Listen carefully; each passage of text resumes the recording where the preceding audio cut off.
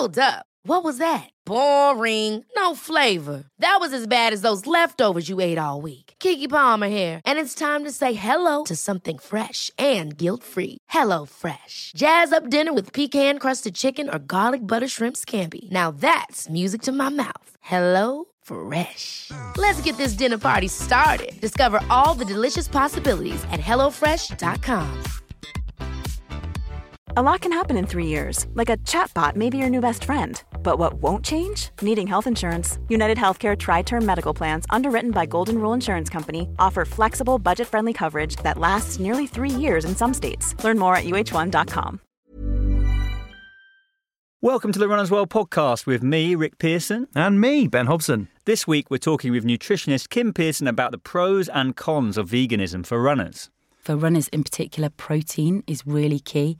We know that athletes and people doing a lot of exercise have a higher protein requirement than the average person. The nutrients required for energy production are really important. So, and again, this is relevant to everybody, but in particular, runners need a lot of energy. Yeah.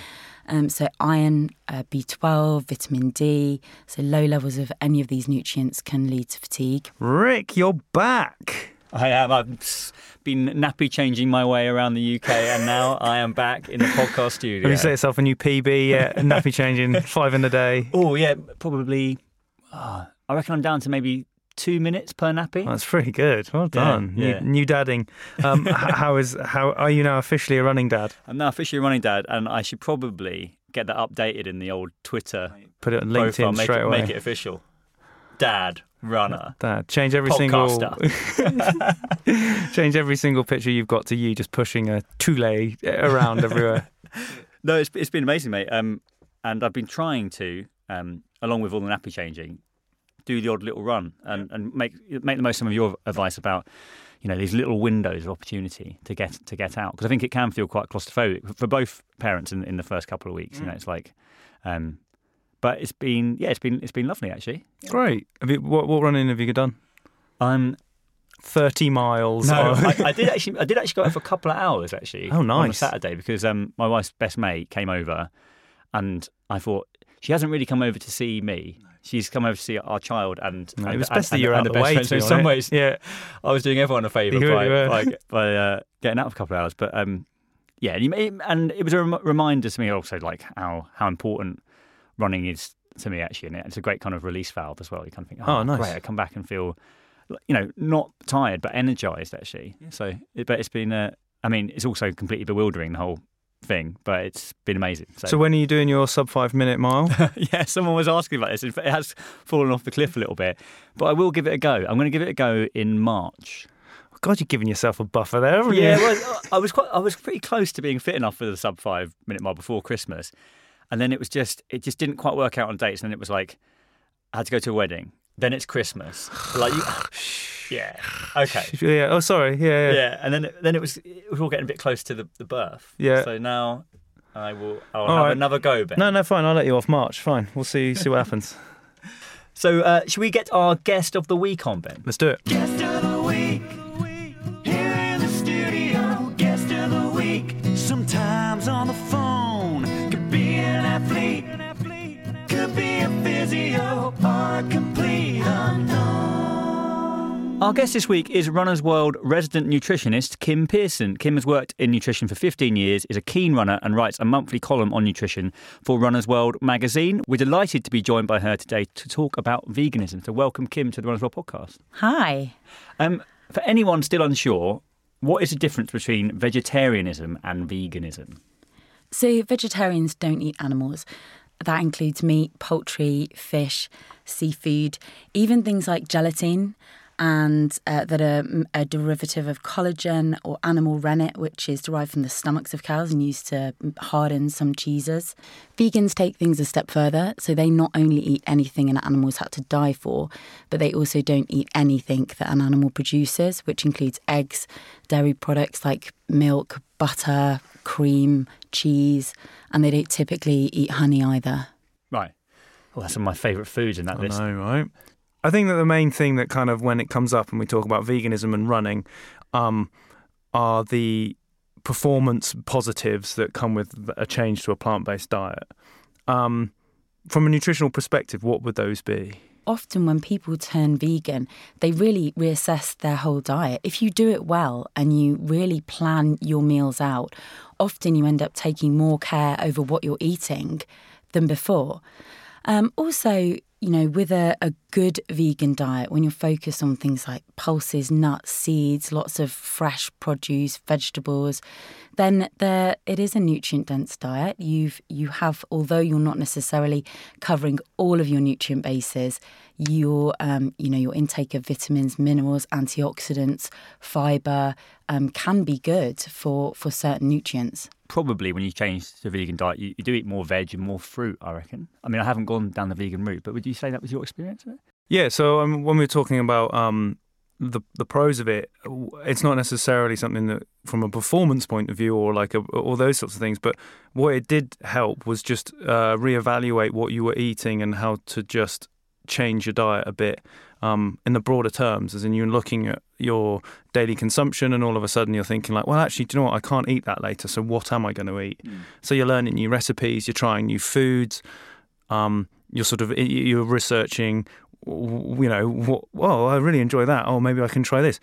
And it kind of ends up being like, it's quite fun because you're just, if you like food, then learning about new food is great. You're suddenly just involved in this new process of being like, oh, I'm going to roast some bulgur wheat. And you're like, oh, I've never done this before. And you do it and it's lovely. But what would you say are some of the cons, though, Kim, of veganism? Because it can get presented, I think, as this kind of silver bullet, to health. But actually, I'm not sure that's accurate, really. It's certainly harder to get optimal levels of certain nutrients from a vegan diet. So the one that we talk about a lot is vitamin B12. Most of the sources of B12 are animal sources. There aren't very many sources of B12 in a vegan diet. So typically you would need to supplement. And then there are a number of different nutrients. Take, for example, iron. You can get iron from vegan plant sources, but the forms of iron that we get from plants is different to the form of iron that we get from animals. So heme iron, which is the iron we get from animal products, is much more easily absorbed and utilised by the body compared to non-heme iron that we get from plants. And there are a number of examples like this. So a number of different nutrients where the plant version is not necessarily in the active form. So our bodies, when we consume it in those forms, has to go through certain processes to make it able to be used by the body. So let's talk about runners and those who regularly exercise. Are there sort of immediate things that everyone has to be very mindful if they're going to adopt a vegan diet? Yeah, absolutely. And so I think for runners in particular, protein is really key. We know that athletes and people doing a lot of exercise have a higher protein requirement than the average person. The nutrients required for energy production are really important. So, and again, this is relevant to everybody, but in particular, runners need a lot of energy. Yeah. So iron, B12, vitamin D, so low levels of any of these nutrients can lead to fatigue. I think, one of the key factors for runners as well is hunger. If you're covering a lot of distance, you're going to feel hungry. For sure. Yes.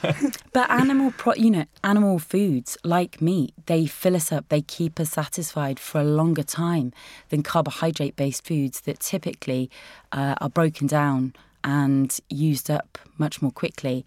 And I don't know what your experience was when you... Yeah, I think that... I eat a lot. So when I was switching stuff around, I would just go by volume. Right. A lot of the time, and I kind of feel like that would be the benchmark of like, oh, I'd eat enough of it until I felt full.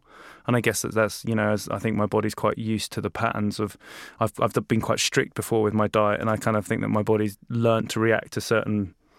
You're quite adaptable. Yeah, exactly. And it's kind of almost got to the point where if it knows if I've had like something that's got some good fat in it and some protein, and it feels fuller quicker than it does if I just eat a lot of carbs. I definitely think that it does that.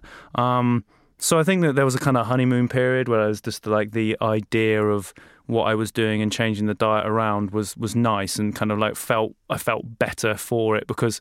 Well, you feel better for it because you're changing your diet and you're eating new foods, and that makes you feel better. But then there's also you feel better for it because you feel like you're doing something positive. So there's kind of like a sort of... It's like placebo effect. Well, almost. kind of. maybe not even placebo, but you kind of actively think it's a betterment. So you kind of like, so you kind of, it's twofold. But yes, I did think that I found myself reaching for snacks quite a bit more. But obviously, vegan snacks. I mean, I was vegetarian, strictly vegetarian for 14 years. Wow. And, I just remember always feeling hungry. I was hungry all the time. Right. And I could eat a massive bowl of pasta and then still be sort of raiding the biscuits. And I had cravings. My blood sugar levels were all over the place. I was tired all the time, constantly deficient in iron. And I remember when I started to eat meat, it was just a huge difference for me. I could eat such smaller quantities, but actually feel full and satisfied by them. Why did you become vegetarian in the first place, and why did you come back to eating meat? So I became vegetarian when I was 14. Yeah. I was brought up in a farming community and I saw the factory farming of chickens firsthand, and it was just an instant thing for me. Looking at how those animals are raised, I just thought I can't justify that sort of treatment of animals for the sake of some variety on my plate. And I was vegetarian, as I said, for 14 years. And certainly, I found it difficult to control my weight. I put on weight quite easily. My iron levels were often on the floor. I had to take a supplement constantly. Yeah. There were all sorts of things, energy levels, certainly. And it was a nutritionist who I was working with while I was studying. When I was studying, I was still vegetarian, so I considered that I had quite a healthy veggie diet. Yeah. He really encouraged me to consider eating meat and, looked at all of the research with me and said, look, I think you need to really consider it because there are certain things that you cannot get from plant foods that you can from meat. And so it took me a while to get my head around the idea because half of my life I had been vegetarian. Yeah. But certainly, I think it's, what I would like to stress is it's very much an individual thing. Vegetarianism did not suit me. For some people, they go vegan, they feel great. If they do it well, they do feel good. They do have energy. They find that their digestive function improves. Other people will feel rubbish. It really is such a personal thing. Yeah. I think there's a lot to be said about that. This kind of like all diet choices become this big prescribed thing. You must do it this way and everyone must do it that way. But the individual, it's so like there's so much grey area in terms of like I don't like eating a lot of red meat because digestively I think I don't process that well. That's common. Right, so I don't eat a lot of it. I'll eat chicken and I like white meat and that kind of suits me fine. Yeah. But then there's the whole bravado of being a man and eating a steak. I don't want to eat a steak. It takes 3 days for me to get rid of that thing. So, it's sort of this balance between everyone has these, it's about choosing something that, your body will tell you quite quickly, I think, if something's working or not. I think that's really key. Just being mindful of what you are eating consciously, unprocessed foods, that where they've come from, if it's animal produce, how that animal's been reared, and just be mindful of how it affects you because, we all lead busy lives. It's easy to just throw things down our throat and not really give it a second thought and not necessarily make the connection between how certain foods are making us feel. So it's just about being mindful. Yeah. I mean, I think we ought to talk about the Game Changers documentary that's come out. Obviously, it made headlines, brought vegan discussion into the mainstream and it's very compelling viewing, and it suggests, if anyone hasn't watched it, it suggests that going vegan has incredible kind of performance gains, I guess, as a result.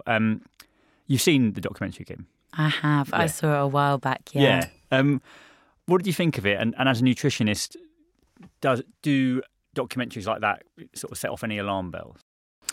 Look, the Game Changers documentary is undeniably very slick and convincing. Yeah. And I have seen a lot of people who've been convinced to go vegan as a result of watching it. Is that you, Ben? Yeah, I mean, that was... That's another one. I think the thing that really frustrates me about Game Changers is how hugely biased it is. This is not a balanced look at all of the evidence. It's a case of cherry-picked data used to create a documentary with huge funding from people with a vested interest in pushing veganism. It's a very one-sided argument, and you could do the same sort of thing. If you were pro-meat, you could look through all of the scientific data, cherry-pick the studies that reinforce the beliefs that you have, and with enough money, create a very lovely, slick documentary pro-meat. So what I would really encourage anybody considering a vegan diet to do is to don't simply take information from one source and then go in search of other, information that backs that up. Take advice from different experts, do your research, look at people with varying points of view who don't have such a biased agenda, and form your own conclusions. Yeah. Right, we've done with that. We can not talk about the game changers now. I feel like it's had enough of back and forth in the world. But I think the bigger drive for a lot of people to adopt a vegan diet is actually the ethical reasons. It comes down to the individual. Some people just simply don't feel that it's ethical for us to eat animals, and it very much comes down to your own personal beliefs. From an ethical point of view, I always need to know where the meat that I'm eating has come from and how it's been raised. So you can go into a supermarket and see 2 packs of chicken breasts, and one is like the standard, £4 factory farmed. The other one's £8, and you think, hang on a minute, the organic one's double the price of the normal one. But actually, when you look into how those 2 different animals have been reared, you can see why there's such the price difference.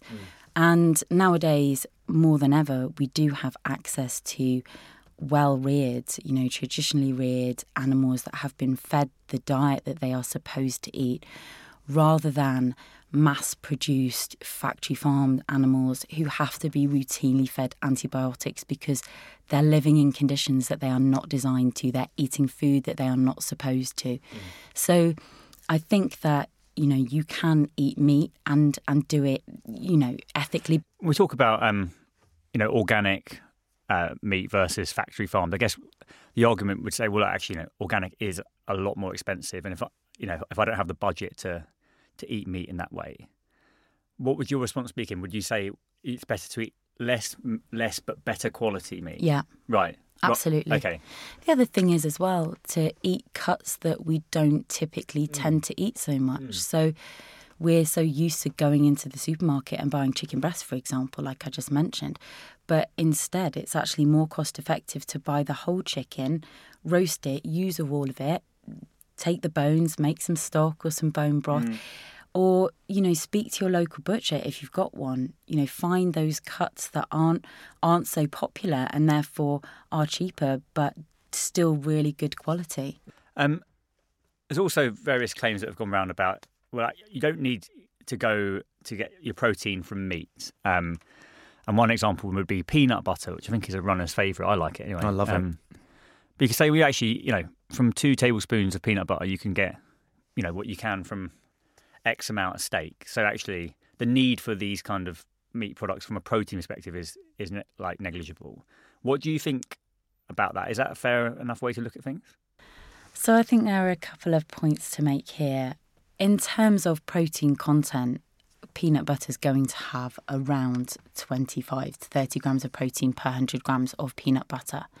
Compare that to steak, you're looking at, again, between 20 to 30 grams of protein, depending on the cut, per 100 grams. So the protein content is comparable. However, we were talking earlier about calorie consumption, and if you were going to consume 100 grams of peanut butter, your calorie intake you're going to look at about 600 calories there. Versus with steak, probably between 150 to 250 calories per 100 grams, depending on the cut of steak. So you're talking for getting that same amount of protein, you need to eat about 3 times the amount of calories. Right. And then there's the quality of the protein as well. Yeah. So animal proteins are generally complete proteins, meaning that they provide all of the essential amino acids the body needs. Whereas plant proteins aren't. So typically you have to combine different types of proteins from plant sources to get all of your essential amino acids. So say like a runner is supplementing their protein with a powder. A lot of those vegan powders will be a combination of pea and another protein you mean source. The vegetable? Yeah. Yes, the peas. Very high in protein. Once you've stripped out everything else. So that it's not. It will be pea protein and then maybe like pumpkin seed or something, so that all the amino acids are in there, right? That's kind of how those work, right? Another reason why a lot of people go vegetarian or vegan is for the environment. We think particularly red meat and cows, that has that their methane and all the rest of it has a detrimental effect on the ozone layer. What do you think that's a reason for going vegan, or do vegan sources also are they problematic in that way as well?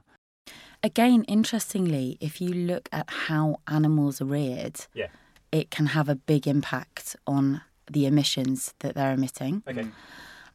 Also, if you are, like we were saying before, if you are swapping milk to something like almond milk, then almonds are produced, the other side of the world. For us, the energy required to produce almonds is really high. We're flying in things like avocados, coconuts. This isn't local produce that we're making the swaps for. So, yes, animal farming does undoubtedly create emissions, but then it doesn't mean that all vegan foods just completely get let off the hook here. Yeah. And I think, regardless of whatever diet you feel is right for you, we could all do well to focus on local produce, foods that have been produced locally to us, that are in season, that have been produced in a way that is, right, basically. So regardless of what diet you choose, it's about how your food is produced. Yeah. So if we, now that we've tried to address veganism as a performance food, what is the perfect performance diet? Is there such a thing? I don't think that is, because it's so different for everybody. Everybody's different. You're going to have people listening to this who have tried veganism and felt absolutely terrible on it, and then others who are vegan and actually feel great and have never felt better. So just with the example of veganism, it's a very individual thing. But then there are certainly key things that all runners will need: optimal amounts of protein, good quality fats, vitamins, minerals, carbohydrates at the right time in the right quantities. And again, it comes back to what we were saying about finding the balance that works for you. Yeah, I often think that lots of the kind of pillars of nutrition, most of us probably know them. Like, consciously or subconsciously, we kind of know that we probably should be eating a large amounts of fruit and veg, probably some good quality meat, like a large variety of foods. And then it becomes kind of faddish and kind of fashionable to go, actually, you know what? It's all about veganism, or it's all about the paleo diet or whatever. These quite extreme forms that actually, they haven't got huge amounts of scientific evidence backing them up. I would fully still absolutely encourage everyone to try and do 1 day, if not 2 days a week on a vegan diet. Right. And then supplement your normal diet with a couple of vegan days, just to see how you feel, you adjust to it, and actually just more how you are made to think about what you're eating. Not, again, on performance, from a nutritional point of view, not ethically, not environmentally. Just think about what you're eating, helps you sort of think of some new recipes, some different ideas. That was the huge plus for me, from trying it out. What do you think? Do you think people should eat meat every day? Not necessarily, no. Yeah. And, you made a good point about variety there. Actually, so many of us eat the same things day in, day out, that if you do create yourself a challenge like one vegan day a week, then you are challenging yourself to increase a variety. If you do it well, increase a variety in your diet. And that's certainly a really good thing. Kim, thank you so much for joining us to talk us through this. As I trialled it, I was thinking this is going to be the future. It wasn't for me, but it's great to have you in to sort of offset some of my nonsense chat with some authoritative bits and pieces. So thanks very much for joining us. Thanks for having me. His fingers on the button, his ears to the ground. He's done a bit of Googling and he's had a nose around. He's a detective wearing running shoes, carrying the coffee and his weekly running news.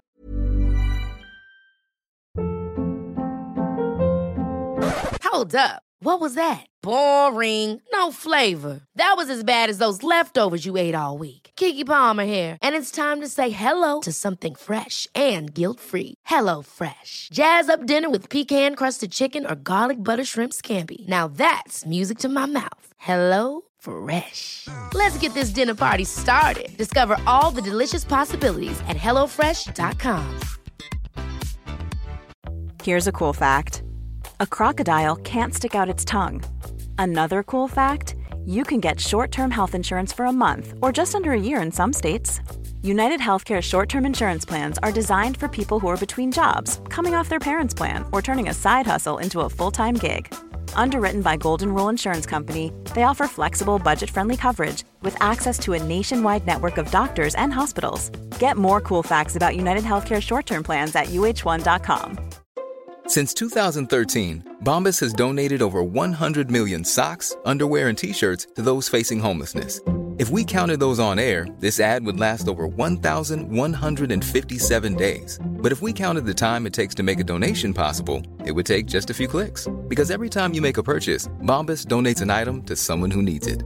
Go to bombas.com/ACAST and use code ACAST for 20% off your first purchase. That's bombas.com/ACAST, code ACAST. Kerry McCarthy, welcome to the podcast. Thank you very much. That was lovely. That was kind of sort of almost a Gregorian chant. This is very excited to be back. Yeah, clearly. Hello to everyone. I'm going to roll through a few things this week. Firstly, if you are registered for the Tokyo Marathon this year, then I would log on and check all your details because you ain't going nowhere. I'm very sorry to say. The mass participation race at the Tokyo Marathon, this morning it was confirmed, it has been cancelled due to the coronavirus, or COVID-19, as we now have to call it in a very sci-fi fashion. They've changed the name of it. Oh, I didn't know. Well, yeah. Because of the beer? Are they up in I don't know. I mean, I did read that Corona had done some kind of very clever PR campaign where they tried to get the name changed to like the Bud virus or something, which you know it's kind of an obvious move, but well done, Corona. Right. Anyway, the name has been changed. But back to the main point of the story, which is that yes, the marathon has been cancelled. The organisers have said that if you have a place, you can defer it until next year, but you will have to pay again. Oh, how much is? I can't remember. I should know this, having done it myself, but it's at the pointy end of the scale. It's quite expensive. It's not the £42 or something that London Marathon costs. It's 100 and something. If you have flights and accommodation, all that stuff checked, there is yet to be an update, and obviously it's going to be on a hotel by hotel or airline by airline basis. So I would get on the case immediately if you're just hearing this through us now. It's a real shame, isn't it? Yeah, a real shame. Sure, yeah. I mean, you're the only person who's run the race, so I don't really know much about the Tokyo Marathon. But if you were chasing, if that was your sixth star, yeah, people tend to leave that. Statistically, it is the one at which most or the majority of 6-star medals are got because it's so culturally different from the rest. It's kind of, I know it depends on where you live in the world, but it's kind of a long way away. Yeah. It's expensive. Even the whole cost of the trip going out, flights and accommodation, is pricey. Yeah.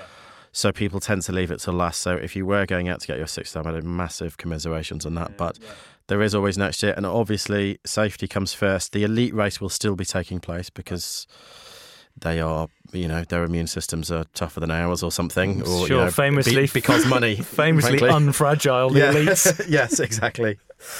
From the fragile to the distinctly robust, there's been another world record. Ugandan runner Joshua Cheptegei, who we've mentioned on the podcast previously, he smashed the 5K world record on Sunday at the Monaco Run 5K. He's the first guy to go under 13 minutes. He ran a time of 12:51, which improved on the previous record by a mere 27 seconds. I should add at this point, this is distinct from the 5,000 metres, which is obviously the same distance, but it's on the track. Yes. Yeah. And out on the roads, it's obviously more difficult because you have sort of wind factors, gradients, camber, twisting and turning, all that kind of stuff. And the world record for 5,000 metres for men, incidentally, is 12:37, so significantly faster. But there is a video of it on the Runners World website, runnersworld.com/UK, if you want to watch it. I mean, you don't have to watch all 13 minutes of it or just under 13 minutes. But if you, as I did, fast forward to the last couple of minutes, and what I did was when I was watching it, I didn't watch him. I just watched the buildings to his side, because then you can get a real sense of The pace. just how fast he's going. The bloody hell, he's whipping past those pillars. And it's just, it's I think nuts. the pace was like, I mean, what is it, 4:08 pace Yeah, or it must be 4:10 or close to something 4 like minute that. mile, yeah. Something insane. He actually broke the 10K world record in December, the Valencia 10K, and he's the 10,000 metre world champion on the track. So he has plenty of pedigree. Yeah, and it'll be him against Farah in the Olympics. Yes. So actually kind of really exciting. And you might have to make Cheptegei the favourite now based on those. Yeah, I mean, Samo is, as great as he's been for GB, he's getting on a bit. He's switching back to the track after putting in a few years, logging the miles for the marathon. It'll be really intriguing. And this guy's doing all right at the moment. So I mean, amazing. Yeah, not too bad. Presumably was wearing the... he was wearing Next Percent. Yes. Yeah. Yes, he was. I don't want to be the kind of cynic in the room here. I just Well, congratulations. Is that a bit like when somebody says no offence, but, and it's like they do mean offence? Yeah, no, it's still amazing running, but yeah, I mean, records are tumbling, aren't they? Yeah. With these. It's a new era for sure. And then finally, there was more athletics at the weekend. It was the Indoor Grand Prix in Glasgow on Saturday. Now this isn't obviously running, but I think it's worth flagging anyway. Armand Duplantic, I thought you were being really northern. Armand.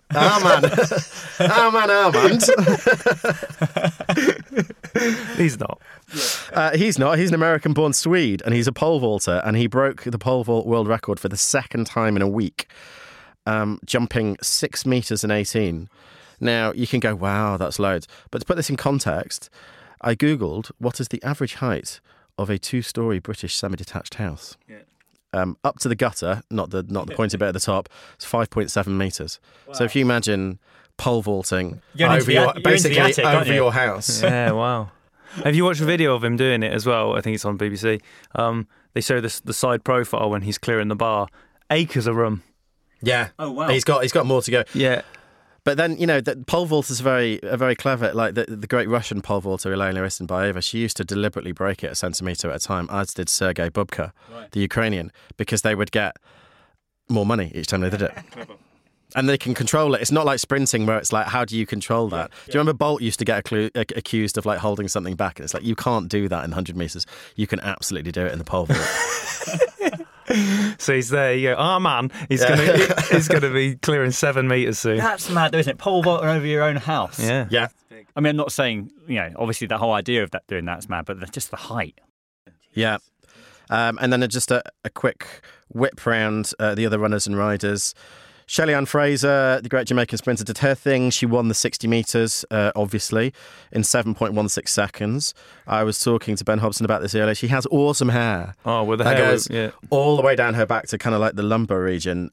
But just think how heavy it is and how much faster she could run if she didn't have that. Obviously, I'm not suggesting she, cut it all off, because fashion and having a life outside of running. But, I mean, it's, she's carrying all that hair and still battering everyone. It's maybe very it's a impressive. sort of Samson sort of thing. Of actually Yes, power comes yes. from the hair. We were thinking actually like maybe it was like going all the way back through to like the early sprinting, and maybe like the guys would always have their gold chains on, and then the girls would have their hair or the nails. And it's kind of like you don't see it in other running events, but I feel like the sprint's kind of a bit peacocking. For sure. Start line proud, like look at me, I've presented my best, my most ferocious self almost, rather than like, that's what I quite like about it. Yeah, I mean, it wouldn't be the same if they just sort of turned up in kind of, Mr. Muscle kind of spectacles and hello. Yeah. And then finally, the British runner Gemma Reekie. You probably won't have been aware of her a couple of weeks ago, but you probably are now because she's been smashing records all over the place. She continued her impressive run of form by winning the 1,500 metres. 2 weeks ago, she broke the British indoor 800-metre record, which had been held by Jenny Meadows. Last week, she broke Laura Muir's British record for the indoor mile, and along the way broke her 1,500-metre indoor record as well. This week, like I say, she won the 1,500 metres in 4:04 and change. Laura Muir won the 1,000 metres, but failed to get the world record she wanted for that. She ran 3 seconds slower than she wanted. But yeah, it was a good weekend for Were athletics. they wearing those shoes? Oh, God. The poor girl has had to contend with all sorts of kind of stuff, saying, look, I know you've not heard of me and now you've heard of me and you're thinking it's the shoes, but it's not the shoes, it's the training. It's the relentless hours and hours of hard work. Yes. Yeah. I always find the indoor meets, I don't know about you guys, I've always found them a bit odd to watch because the acoustics are a bit odd, the demographic of the people that go, and the track is obviously smaller. It's 200 metres, so there were lots and lots of laps. Oh yeah, the bigger races, you're just like, wow, I'm almost dizzy. But the shorter stuff is great. I like because you kind of like you get an immediate like, where's one done? Come on, do another one. Well, when they do the sprints, obviously, then they have to like run and slam themselves into that kind of like spongy barrier at the end, don't they? Yeah. No, I think it's great. I didn't watch enough of it, but I think that. Well, we've had this chat before about Diamond League and different distances being culled, and it's only the indoor stuff that we're going to kind of see more of these distances continue. So so more coverage the better. Yeah, indeed. Kerry, thanks very much for guys. your weekly running news. So that brings us to the end of this week's Runner's World podcast. A big thanks to our guest Kim Pearson and to you, of course, for listening. The Runner's World podcast was recorded at Number 8 Studios in Soho and is available on Acast, iTunes and all of your favourite podcast apps. If you've enjoyed the episode, please give us a review and remember to tune in next week.